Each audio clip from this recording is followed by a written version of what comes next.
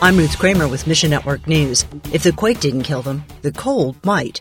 Villagers in western Nepal lost their homes, livelihoods, and loved ones in an earthquake over 2 weeks ago that killed 157.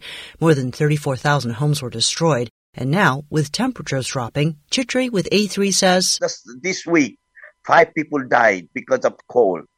And some of them very much afraid to spend night under the sky, so they moved to the thick jungle area. To make matters worse for aid, the area is remote and hilly with barely any roads. But our brothers and sisters who graduated from A3 are going there and risking their life, struggling to reach there and trying to show Christ's love and care to the people and also meet the needs of the people there.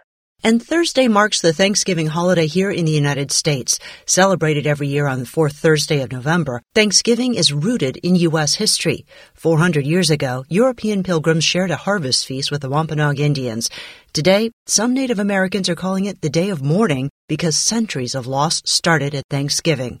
Ron Hutchcraft of Ron Hutchcraft Ministry says Native American Christians offer a slightly different perspective. I have some Native American brothers and sisters who literally put it this way. I am always sad about what the coming of the Europeans meant ultimately that our people lost.